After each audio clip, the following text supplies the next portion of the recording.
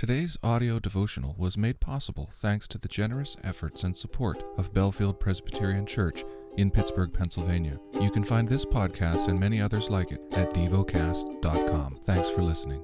The lesson is from the book of Psalms. The 52nd Psalm.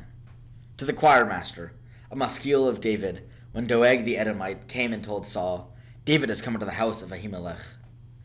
Why do you boast of evil, O mighty man? The steadfast love of God endures all the day. Your tongue plots destruction like a sharp razor, you worker of deceit.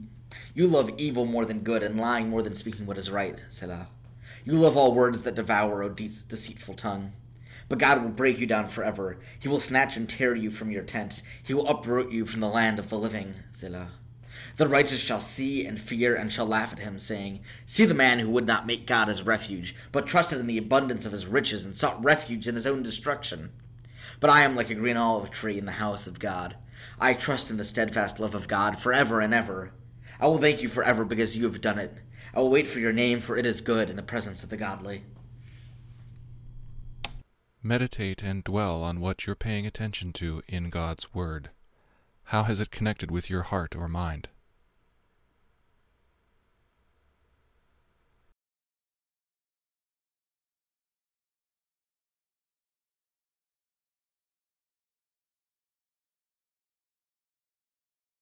Pray to God freely about what has moved you today. Turn your thoughts to Him and enjoy His presence. We offer the following as prayer topic suggestions. For the good of this community, for those who are lonely and those who support them. Thank you for listening to Devocast.